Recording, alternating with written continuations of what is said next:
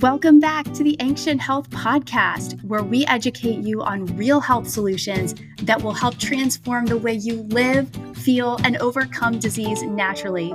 I'm your host, Courtney Bursage, along with Dr. Josh Axe and Dr. Chris Motley. We're so happy you've joined us. Let's dive into today's episode. Hey friends, Dr. Motley here with the Ancient Health Podcast, and let's talk about frequency medicine and sound therapy, and how the body emits sound, light, and vibration, and how it's going to be the cutting wave of the future about how the body can be read, how infectious states, how diseases will eventually be known through the sound and the vibrations and the wavelengths that are given off by the body.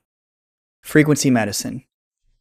It is something that is very dear to me because, as you know, all cells vibrate. The cells in your body, the trillions of cells, all vibrate within a certain range. Anything that vibrates creates sound. And this sound is in the form of wavelengths or waves. So movement and vibration creates waves. Now, there are certain devices that can pick up on the vibratory pattern of certain cells and can actually take the frequency ranges of that vibration and digitize it. That's what frequency medicine or electronic medicine has a big basis in. So let's say a liver cell vibrates within a certain level. Let's say, just for example, 47 microhertz to 52 microhertz. If a normal liver cell is supposed to vibrate within that range, if it goes above that range, you're probably vibrating at too high of a level, which would be inflammation. If you went below it, it would mean that there is stasis or stagnations or low blood flow or low lymph flow. What does that mean to you? Well, think about blood levels. If there's a certain range, if you go above out of range, it can tell you that there's something gone within the blood. Or if it's below. But in the future, in healthcare, you're going to see that there are many infectious states. There's many conditions that are subclinical. Have you ever heard the adage that you want to live a preventative healthcare lifestyle because you want to cut things off at the pass? Blood work can normally just give you what's going on presently right now. It can give you indications that something's coming down the wire, coming down the path that could affect you later. But what if you could take the frequencies of the body?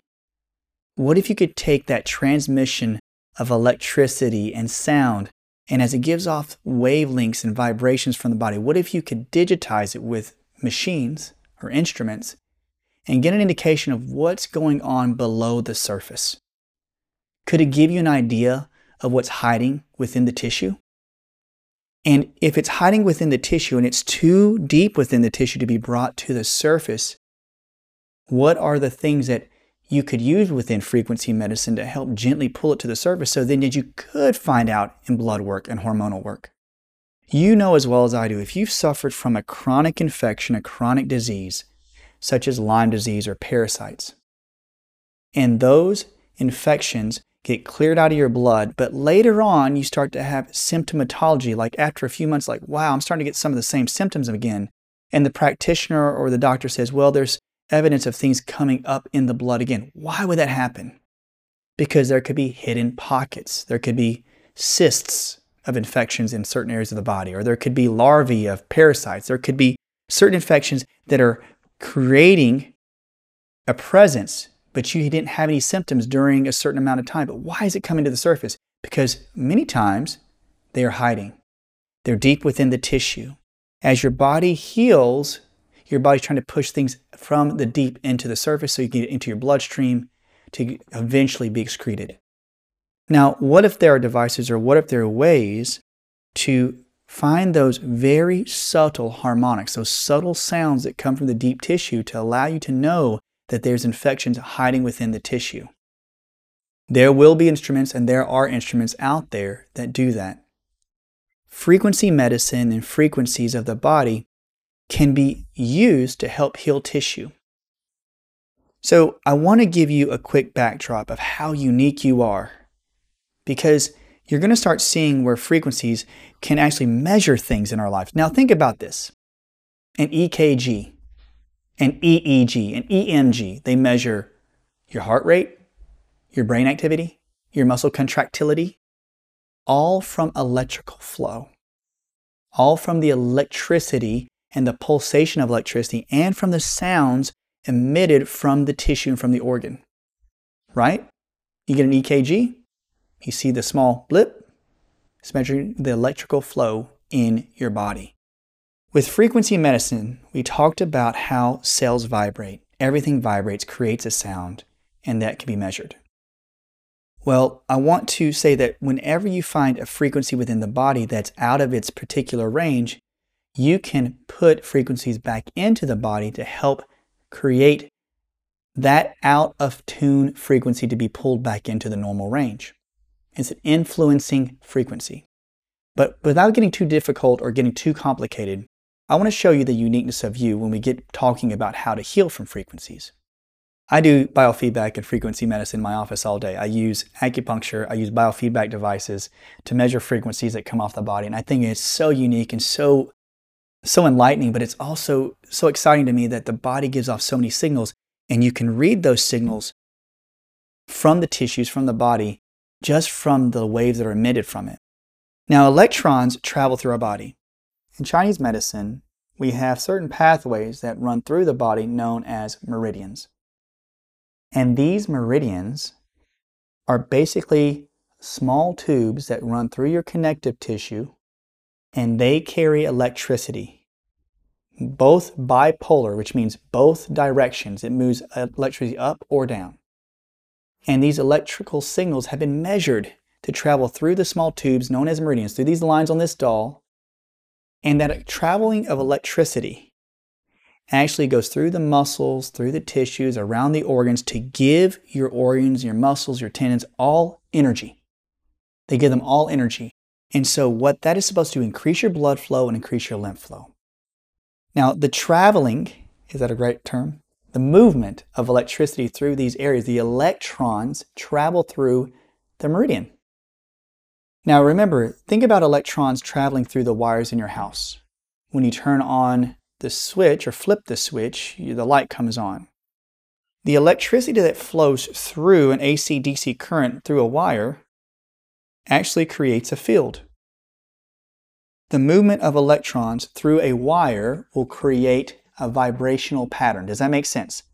Movement of electrons, follow my hand, right through a wire. That movement creates vibrations around the wire. If you have enough electrons moving through a wire, in physics, what they say happens is you start to create a magnetic field. So you have an electron moving through a wire creating vibration, a field, and it's magnetized, causing an electromagnetic field. And your body has tons of these wires running through your body. 12 on each side. There's many more meridians that we could even discuss. But you have them on both sides of the body creating a human magnet. Basically, you have this rotation of polaric energy around your body. And it's been emitted. You can use photos such as Kirlian photos with a K, where they've measured the actual impulse. They took the voltage from electrical patterns around the body, and they could actually use an X-ray machine to take the pictures of that electrical output of the body. And so you could actually see the electrical patterns around the body. Also, thermographs are good ways to find if there is any electrical output from the body and see if where the heat's the most dominant. There are devices now that can measure the electromagnetic spectrum emitted from the body. You can find areas that have low electron emission and others that have high electron emission. Some of the heaviest are in the head, the armpits, down towards the feet and the hands. That's why they sweat the most. So you have this electrical energy creating these waves that come off the body. And now if you can take devices, or if you can feel the tone, the vibration from that field around the body, there will be instruments, and there are instruments that can actually measure them and put them into a digital form, like into a numeric form. We can get complicated, but what the beauty of this is that you can actually create an out-of-phase wave.